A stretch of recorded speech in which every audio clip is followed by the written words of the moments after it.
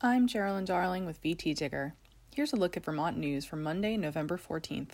Vermont Senate Democrats have unanimously chosen Senator Phil Baruth of Burlington as the next president pro tem. The pro tem is formally elected by the full Senate in January, but with Democrats and progressives holding 23 of the 30 seats in the Senate, Baruth is a shoo-in. He will replace Becca Balint, who's been elected to Congress. Baruth, a novelist and an English professor at the University of Vermont, has been a state senator since 2010.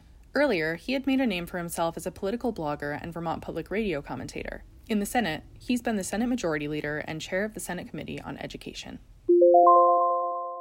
Now that Burlington voters have overwhelmingly approved a $165 million bond to help build a new high school, the school district will move toward completing design work and demolishing the old high school, which had to be shut down because of PCB contamination. In addition, school officials will spend a lot of time at the Vermont State House, arguing that Burlington deserves state help to clean up the contamination at the old high school. On Election Day, about 76% of voters favored borrowing $165 million toward construction of a new high school on the same property where the old high school is located.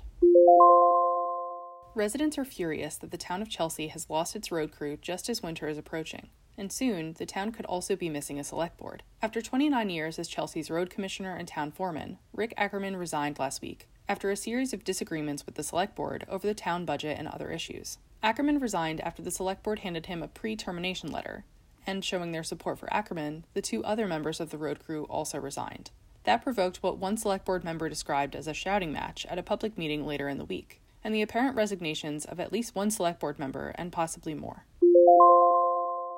People traveling past the sprawling retaining wall along High Street in Brattleboro, a busy artery off Main Street, used to see the same pattern. Spray-painted swear words, followed by a slapped-on coat of gray cover-up, followed by even more graffiti. Jamie Moore envisioned something else. She's the director of Epsilon Spires, a downtown promotion group that helped turn a former Baptist church into a 425-seat performing arts space.